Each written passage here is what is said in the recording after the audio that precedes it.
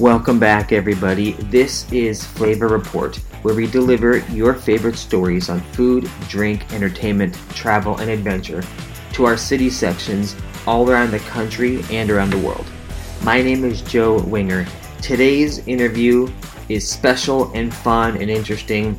It's an amazing woman. Her name is Etti. She's from Carmel Winery, and I loved it because it was fresh. It was different. She has different opinions than what we hear oftentimes. And for people who don't always... so if you want to hear a different kind of a conversation, a fresher perspective, that is today's. So we talk about Passover, we talk about family, we talk about the decisions she's made in her life to bring her to where she is today as a happy, successful wine professional. I found it really inspiring and interesting. So without further ado, let's jump right into our conversation with Etti from Carmel Winery.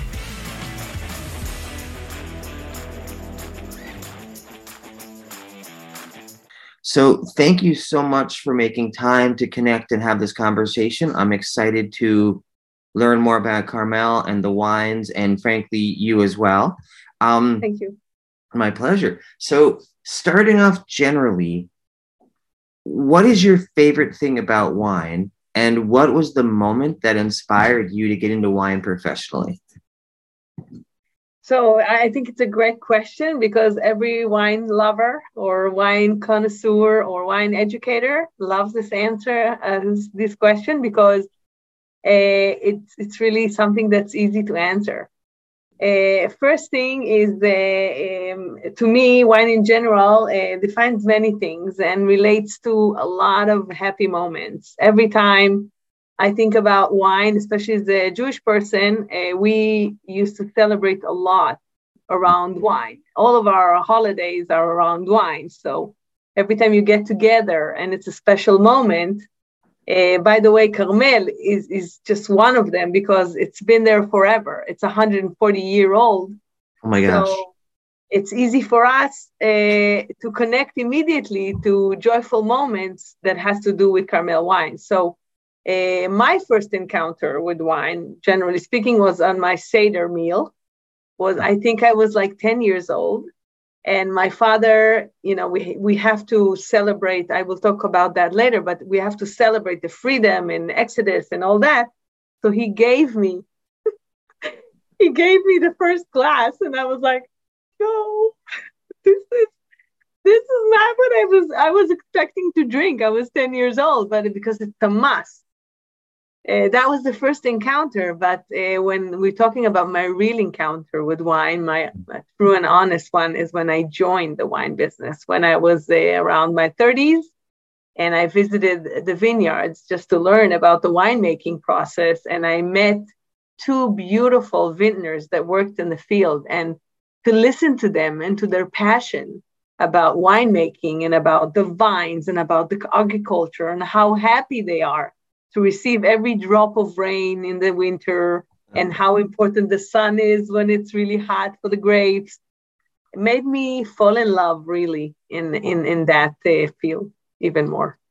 I love that. I love the history and the romance kind of that you're bringing up in the almost without sounding too, it's poetry, and so I really appreciate your perspective on that. So is wine exporter the best title for you, or is that something from your background? Actually, my background is wine par excellence for the past 20 years, which I'm very happy about. I'm the luckiest person on earth. And I was thinking when you asked me that question is, when you export wine, I think it's the best thing to export because it always involves, first of all, passion, as I mentioned before. Love of wine, love of people. So wine export for me is it doesn't matter how you pronounce how you define my role. It's just whatever you say, I'll accept. That's off the record. Fair enough. Oh my gosh. Yeah, but involving export is first it was a scary thing because it's a big thing. It's all over the world. And I was doing it in Israel. I was selling wine. I was educating people about wine. And then when I was promoted at the company to become the export means I became the ambassador of the items, of the wines, to tell the world that Israel is making one of the best wines in the world, and also had that history. So combining knowledge, combining love, combining passion, and of course, you have to have the skills, which is the business management, the international skills that you need to have. You have to know how to negotiate. You have to have this business management skills in general. When you combine that together with wine, it's also fun. I mean, there's two things together that I love, and I think this is why we are finally making it. I mean, it's when you combine these two, you're able also to promote growth, which is the most important thing in the business. Eventually, you got to promote growth and increase imagery of the winery. What inspired you to get into the business side of wine? Where did that passion come from? Well, actually, I didn't really know anything about wine. I used to live in California. About maybe 1 hour flight from Napa Valley. I didn't even know about Napa. I was totally in the outside business of that. I was a nurse in the United States. I used to live in the United States as a nurse. And I used to drink white semi-dry wines, this is what I liked. And I thought it was a good entry level wine. And that's it. That's what it ends. But when I came to Israel, I saw how the industry is evolving so much that I decided to move with my family down south to an area called Yatir, which is a desert mountain. Okay. And in the desert mountain, there were maybe 12 or 15 plots of beautiful vines. And I would ask, is it for food? You eat the vines? And they say, no, it's for wine.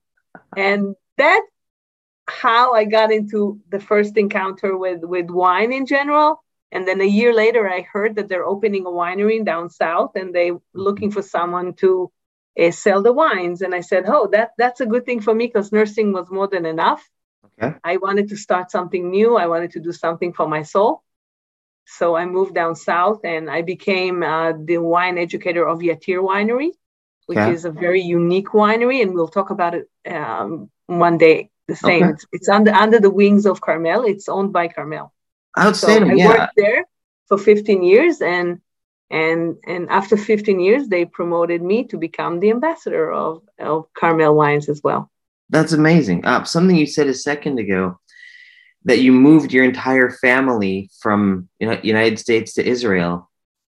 That sounds like a very dramatic statement. At the time, was it a big risk? Was it dramatic? Was it easy? Was it an easy decision? What was that decision like to move? It was like, I'll refine it. I met my husband, my current husband, in America. He came and we fell in love. And I said, okay, it's great. You'll stay with me in America. And he said, I'm very much miss home. And I'm sure you do too. Let's give it a try in Israel. So we moved together, and then we got married. And then we moved down south with the whole family after I gave 2 babies. Gave birth to 2 babies. And today I have 3. Congratulations. Oh my goodness. I can really enjoy wine. That's all. They do all the rest. I'm so glad I asked that, because really, as we're speaking, I feel like romance really has generated a lot of your life's direction. And that's a very beautiful thing. Yes. Okay. Yes, sir. So Passover. I think that when you're making wine or you're in the wine business, you got to have that part in you, which has a romance as well. Yeah. You have to love the sunsets. You have to love the view when I drive down to work. I see all this desert, clouds sitting in the valley. You got to stop a minute and look at it. I mean, some people, they just drive and all that, but hey, I stop and I look. I think it's important to have that, because it helps you promote the items as well.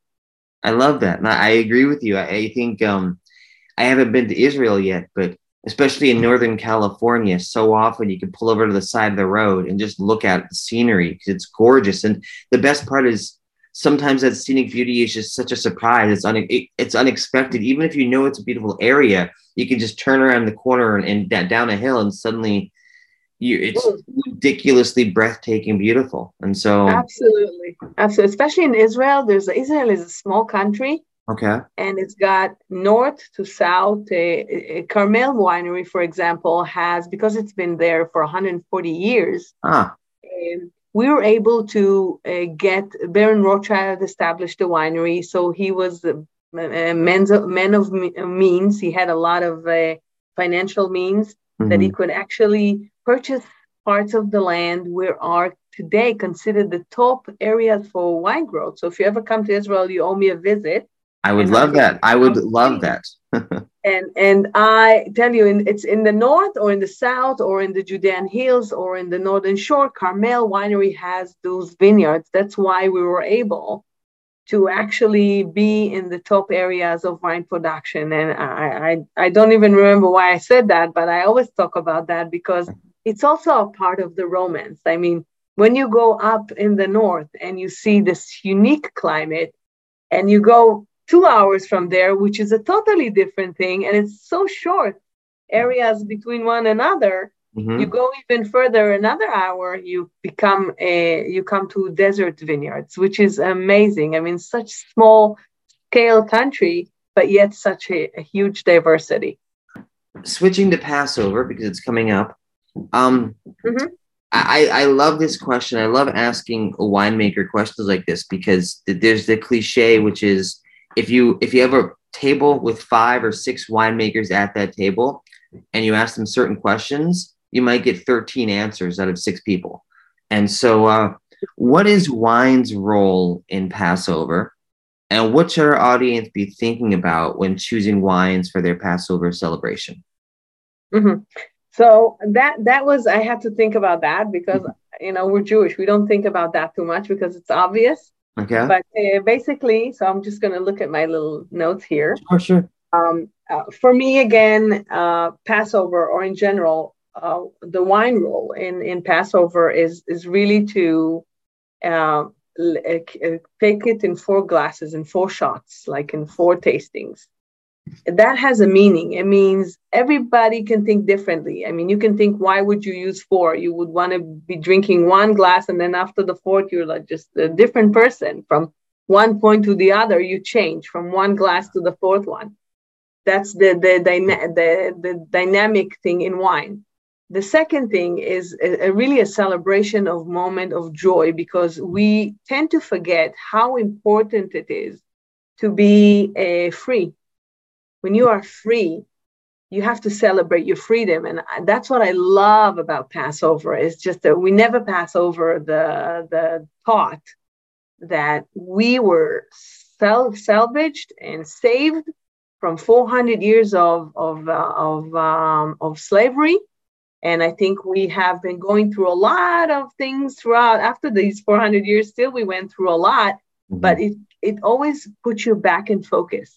It always reminds you that you should always celebrate the freedom, because if you're there and you're free, that's the time to bring it up to your conscious and understand that you are a free human being. That's not something to be taken for granted. So this is my basic understanding of Passover in general and wine.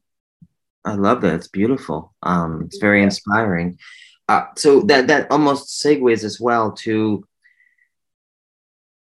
I would say half of our audience is very knowledgeable to things like Passover culture, but there's a lot of people out there who aren't as knowledgeable. So from a very basic point of view, can you explain what kosher wine is, how it's different from other wine, and maybe share a little bit about the details and process of how kosher wine is made?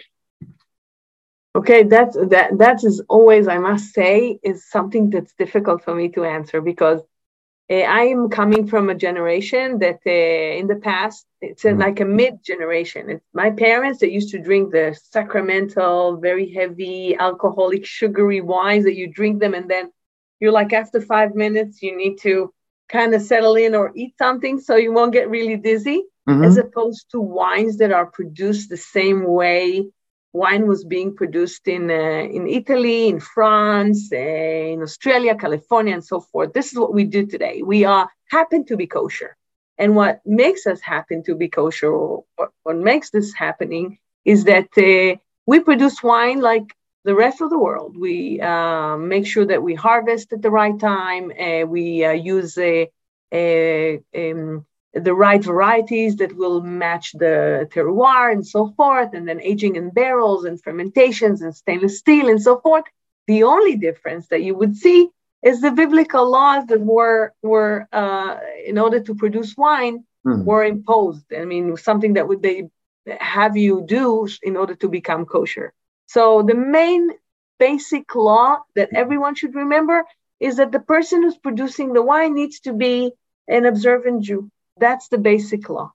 Okay? When it comes down to the vines, there's some biblical, things that you need to do, but I wouldn't even mention it, because the most important thing is that person that produces the wine has always a yarmulke on his head. It's like a little thing on his head. And he's observant Jew. That's the only thing. We just happen to be kosher. I love that answer. And the one thing I wanted to kind of reinforce is how you started by saying, you don't like that question because you have a different perspective on it. And the thing I want to bring up is the reason I love your answer is because there's so many different approaches to culture, so many different perspectives. And over the past few days and weeks, I've gotten to ask a lot of people these kinds of similar questions, and it really helps an outsider understand it better, because some people take that question very seriously and they get very detailed into what I'm going to call like a wine geek conversation. But not everybody cares about a wine geek conversation, And so it's kind of like you go to any family celebration. If you ask your mom, your grandfather, and then your cousin, your younger cousin, what's something, what's Christmas morning all about, or what's Thanksgiving, or you name any holiday, they might have very, very, very different opinions. And so I love your answer, and I think it's only going to help more people recognize it and realize it better. So now let's talk about the good stuff, the actual wine. My understanding is... I can tell you one more thing is that it's important to understand that if I make wine in Israel, and a lot of people here are kosher people, they drink kosher, they drink only kosher, I'm very happy that we have that ability, because we can expand the consumer's palate. They can drink more and more wines. And Carmel, from day one, was always kosher because it was a basic thing. It was like a fundamental, I would say.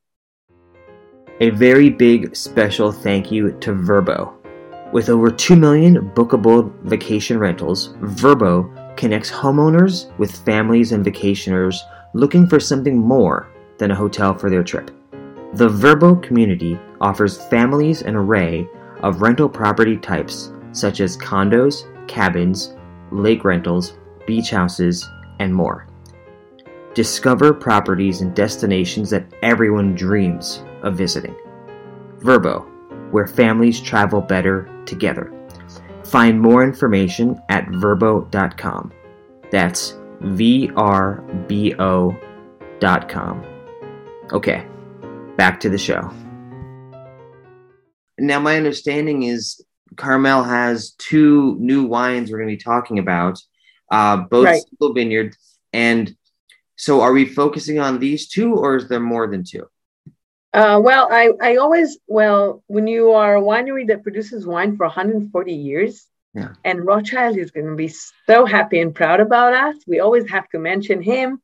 I always love mentioning the consecutive harvest that we carry. I mean, it's not an easy thing, especially not in Israel, especially even during Muslim era, especially even during Ottoman era. We continued to produce wine in Israel, which is a great thing. And I am privileged to work in such a winery that actually the first prime minister of Israel used to work there. So this is the great thing. It's not just the history of it all, but it's also the how do you say, when one step after the other, it never stops, and the continuous work and the love of the land and the 108 families of growers that escort us since day one. So this is not just about the winemaking, but it's also to preserve that philosophy, to preserve that making in a few 5 to 1,000 years from now, to keep it going, which is not an easy thing. No. So Me, of course, I come from Carmel. What's important for me is to talk about generally Carmel that is able to produce wine from wide spectrums of wines, from even, I mean, when we sit together, you talked about Passover. You say there's 18-year-old, there's 20, there's all kinds of generations there, Z, Y, whatever they name it, with all kinds of letters. But eventually it's people we want to bring in and invite to the wine world, because the wine world in Israel is just, since the 1970s, something like that, even though they used to produce wine thousands of years ago. For the Muslim era until the 7th century, there was no wine at all. So when Rothschild came, oh my goodness, he had to start everything from scratch. So when what he started, we actually sustained. And when we sit together in the table of Passover, there is 18-year-old, 23 to 30, and we all know how wine evolves your palate. I mean, I started with semi-dry wines, and today I would go for the Volcano, which is the single vineyard one, the geeky one that goes into oak and large oak, but how long it stayed and how long it was fermented and so forth, as opposed to my 21-year-old. She says, Mom, just give me something light and fun. So this is what's so beautiful about Carmel, is that you can give them the Buzz series, which is a sparkling flavored wine, and it's semi-sweet and they love it. But yet on the other hand, my father would like the brandy, which we also produce, and myself would go for the high-end one. So everybody around the table can enjoy their own glass of wine, and that's miraculous in a country like us, like ours. Yeah, I think it's an achievement. that is wonderful. That kept me going there. But it's a really, really great point in how you explained you versus your daughter versus your grandfather. Is there one or two or three wines that we can talk about as far as taste profile and as far as pairing goes? Which wines would you like to talk about? Which 1, 2, 3 do you want to pick? Because I'm at the age of so forth and so forth, and liking this geeky kind of wines, I want to talk about Carmel Signature. Okay. Carmel Signature is all the premium wines of Carmel is under that label. It means that you can make the regular table wines, but when you drink Signature, and it has a signature on it, it would say Carmel Signature with the symbol of spies. Of course, we always carry the symbol of spies that carry. I don't know if you got to see our logo. I'll show it to you later, but put that aside. Okay. When you see Carmel Signature, that means it's coming from the top vineyards in Israel. It's the coming up from the Galilee. It's coming from the Judean hills. It's always being picked from the general vineyards, single vineyards that are growing up in the north. So it's really, really meticulous care.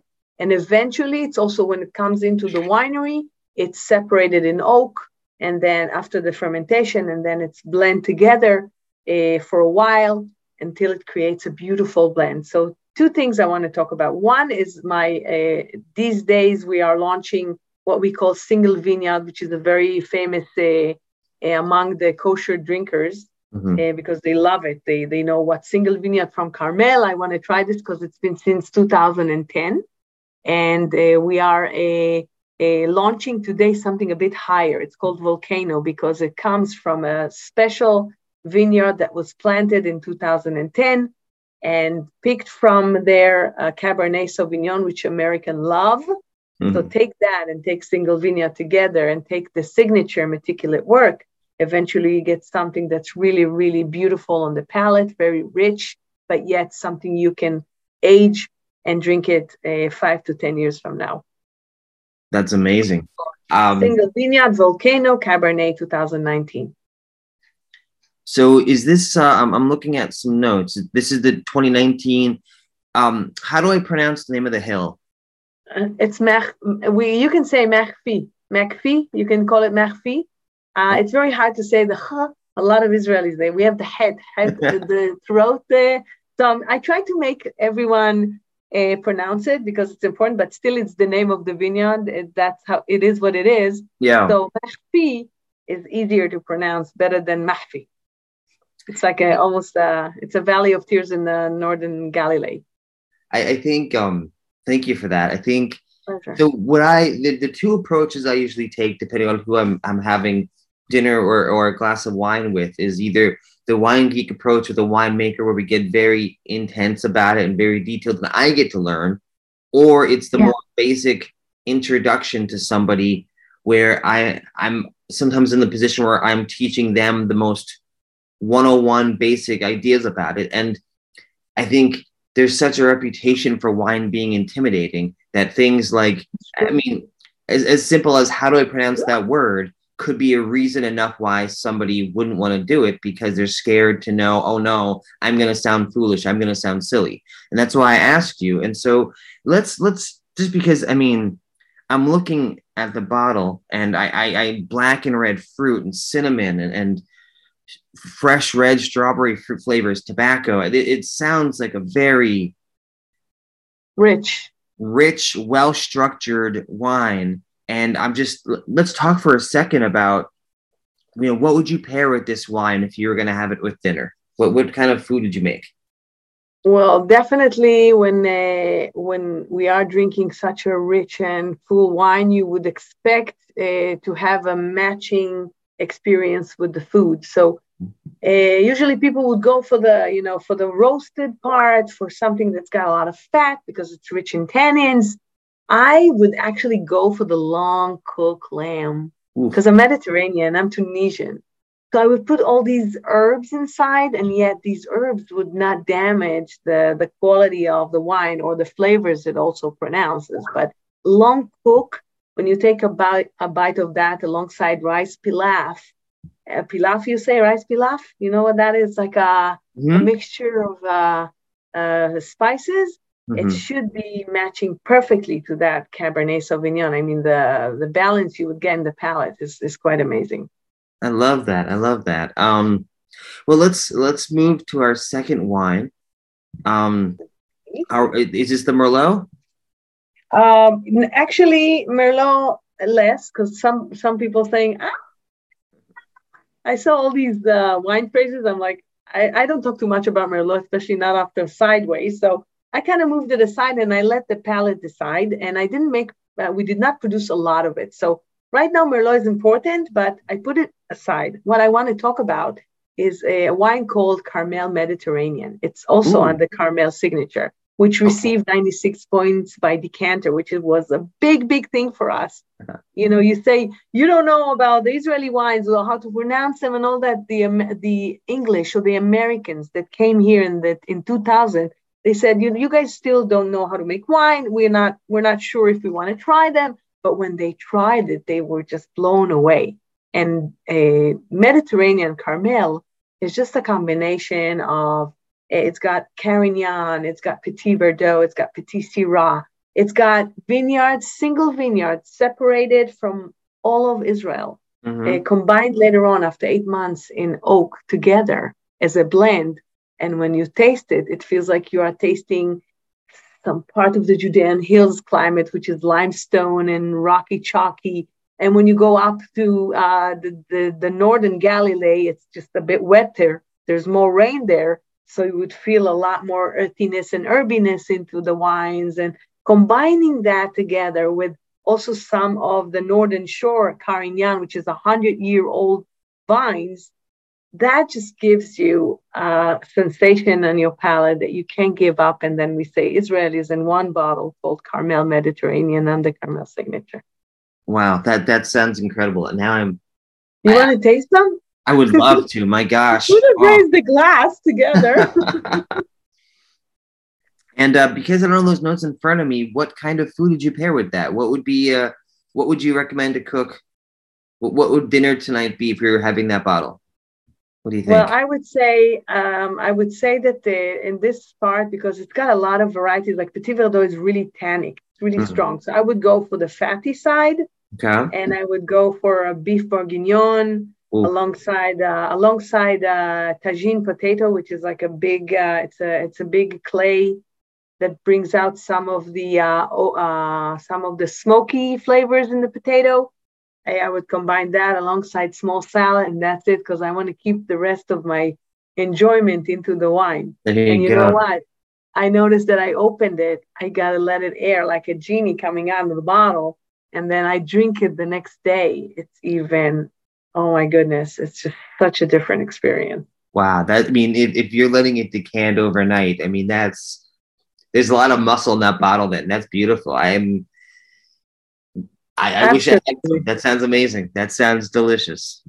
Well, next time you come in February, look me up because I always come in February, and we should meet and maybe go out and have a tasting somewhere. It's just an establishment of relationship, which is something always good. And if you ever come to Israel, we have two wineries to show you, which are the pioneers of high quality and wine production in general. Okay. I will absolutely take you up on that. And I love to travel. So any excuse to get on a Good. plane. So about your winemaker. Right. Just imagine that you are entering a factory as you finish school, because in Israel, we did not study for wine. We had to send our winemakers overseas. Okay. So some of them went to California, some of them went to Australia, France, and so forth. Iftach Peretz graduated the enology in Italy. And as he landed in Israel back with his enology degree, he started working at Carmel, and he's been with us for many, many years. And then for a while, he just had a small break, went to a different winery, and then came back to us as the chief winemaker. And we are producing over 1.2 million cases a year, which is not an easy thing to manage. But in general, his philosophy is what we were talking before, is to make sure that your wines are so great, but yet affordable, what we call affordable luxury. I love it. I wanted to give him what we say l'chaim, which is to life, to make sure we celebrate life, we celebrate moment of joy. And definitely when you have such a great winemaker or someone who really understands the final consumer, which is not a usual thing. They usually make wine, they want to make it for their own palate.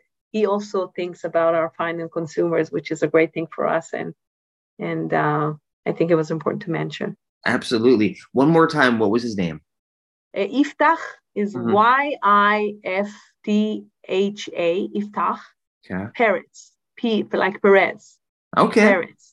Because you mentioned February, what was your role and involvement at this year's Kosher Fest? Were you involved? And if so, tell me about your experience. Yes, I was, as an export director of Carmel Winery, I'm in charge of the U.S. market. So Perfect. Basically, I make sure that we are being well presented in a table called Carmel Winery and Yatir, which is underneath the Carmel, under Carmel's wings, And of course, I do trade, I do business management. I am the contact person for Carmel in the United States, and I work very strongly with Royal Kedem, which is our exporter in America. And what my main mission was to promote the wines and talk about Carmel and keep the imagery going. And I think we did really, really good. It was one of the best shows. And I think people after COVID just were, everybody wants to kind of enjoy life and understand and enjoy the moment as well. So I think that was really outstanding show. Yes. Plus, trade-wise, we also, before Passover, so a lot of people come and they taste and they want to know what to buy for the holiday. Yeah, let's talk about how to buy a good bottle. Let's talk about what a wine shop strategy is. If I would be like completely honest and maybe not always on the record, I would say go to the shop and buy Carmel. And if you find Yatir, grab another one from there. But because it's me and where I work, but I think it's really important to be fair and to be honest to consumers is I think when you start your wine world, it's a different approach. You can go to the supermarket in Israel and buy wine. In America, you got to go to a specific wine shop. Usually in that shop, there's a person. That's always elevating your wine shopping experience. Why? Because you have someone who's knowledgeable, who's hand selling the item, or you heard from a friend tells you go and get the wines you think you should be getting. But to be honest with yourself, you have to start opening yourself to wine tastings. First of all, go and share, consume information about wine tasting. Taste as many things as you can until you get to that shelf, because there's a long way to that shelf. Mm-hmm. Of course, ask the person he will recommend. Always ask your friends, what do you think is a good wine? Always ask yourself, what do you like? Do you like sweet cherries or do you like them sour? It's really, really important to know your own taste before you buy your own wine. So it's a long road to Tipperary. Is that a song like that? There's a song that says, it's a long way. So it's the same thing with wine. Don't get intimidated from the big words like, oh, it's got the berry and the spices and all that. Don't get alarmed from that, because eventually you would feel that too, but it takes about 5 years. It took me 5 years. So going to a shop, make a long story short, look for the label. Make sure, don't get overstressed of how long the wine is being aged and so forth. Ask yourself what you like. If you like it sweet, semi, dry, you want to make progress to heavy wines that you want to, pay for. Just play along with whatever your senses are.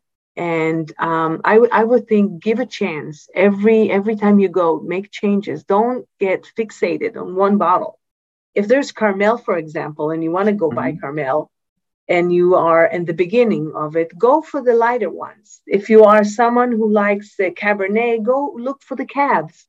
And if you're someone who are looking for something fancy or just something interesting or exotic, go and look for the Mediterranean that gives you Mediterranean, climate warming, the climate is warming up. Yeah. These are exactly the wines you want to be drinking when it's hot. You want to drink something that's red, but it's not overbearing.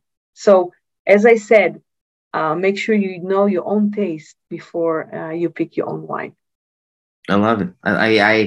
I agree with you, but again, how you're explaining it makes it sound so simple, not in a bad way, but simple meaning straightforward. And yes. So really, whenever we're doing anything, it's about, what are we going to personally enjoy, and wine should be similar in that mindset. A very big special thank you to Vrbo. With over 2 million bookable vacation rentals, Vrbo connects homeowners with families and vacationers looking for something more than a hotel for their trip. The Vrbo community offers families an array of rental property types such as condos, cabins, lake rentals, beach houses, and more. Discover properties and destinations that everyone dreams of visiting. Vrbo, where families travel better together. Find more information at vrbo.com. That's VRBO.com. Okay, back to the show. So many people think you have to spend big bucks in order to have a quality wine. And I would love your opinion. I would love any buying tips you have as far as how to have a great bottle without, this is going to sound like a cliche, but how to have a great bottle without breaking the bank. Well, I'm so happy you asked me that question, because this is exactly what I'm representing. I come from Yatir, right? From the area where we make only high-end wines, and every wine is like $45 to $100. So yet when I started working for Carmel, I was opened up to so many options. Even the simplest wines that cost $15 to $25 give me something rich in my palate and fun, and you can match it to a meal and you can talk about it. It just becomes something so inexpensive, but yet it's got some sort of complexity. But there's also what we call mid-premium, which is between $30 sweet spot to maximum $40. That's something I would definitely, for mid state. How do you say mid? Not mediocres, but the middle ones. Most of us are like that. Mid-class people, mid-class people would go for that range. So definitely look for wines that are ranging between $30 to $40 for like big events that you have. Like if it's a wedding, I would go for $50, but there are so many great wines for $30 to $40. By the way, Carmel Signature offers a wine called 4 vats, Mediterranean 4 vats, which stayed in 4 big vats. And it costs around $35, maximum $40. And when you taste it, you just want to make sure that you have another wine on the side to grab and open a bottle. So I'm just saying, it's not going to have to necessarily tear your pocket, but it depends on how much you are willing to invest. And I think around $30 to $40 is a great price. And there's so many wines around that, especially from Carmel. Beautiful. No, I love your advice here. And I think for 30, 35, $40, I'm excited to go to the store, check out your website and see what the options are. So we're wrapping up. As we wrap up, first and foremost, thank you so much for your time and your opinions here and explaining your background and helping us understand not just kosher wine, but Carmel wine and just all the different options. So thank you for your time with that. Pleasure. And as we wrap up, just someone who's watching us or listening to us, what do you want our audience to do now that we have new information about Passover and kosher wines? If someone was inspired, what would you ask our audience to do now with this new information? First of all, I know that I am like sometimes a drop in a sea. And I would like everyone to give us a chance and understand that Israel is such a wonderful country that has such diversity and so much to offer when it comes down to wine. So look Carmel Winery up. Make sure that if you visit Israel, visit our winery in Zichron Yaakov, where Baron Rothschild came in the late 19th century. And make sure that if you are in a store, look us up and grab a bottle of wine and tell us what you think. And by the way, we're always open for any other advices that you have, or if you would look for something else. But Israel is a big thing, is a wine terroir, has all the offers to make when it comes down to wine. So I always say drink to happy moments and make sure that you remember us next time you come to the shop. Oh, I love it. That was so sweet. And I'm about to go on your website right now because I cannot wait to go shopping. So thank you so much for your time. You can find our wines in kosherwine.com easily, and they ship all over the United States. Oh, perfect. That's perfect. Okay. Well, I'm going to check it out. But one last time, thank you for. See, I told you that was amazing, and it was. I just really enjoyed her conversation. Thank you, Eddie, so much. Thank you, Carmel Winery. I've tasted your wines before. I can't wait to taste them again. I can't wait to have them with dinner sometime soon. But I really just enjoyed that conversation. So, Eddie, I appreciate your time. And anyway, for now, thank you, Eddie. Thank you, Carmel Winery. And we'll see you next time on Flavor Report. A very big special thank you to Vrbo. With over 2 million bookable vacation rentals, Vrbo connects homeowners with families and vacationers looking for something more than a hotel for their trip. The Vrbo community offers families an array of rental property types such as condos, cabins, lake rentals, beach houses, and more. Discover properties and destinations that everyone dreams of visiting. Vrbo, where families travel better together. Find more information at vrbo.com. That's VRBO.com. Okay, back to the show.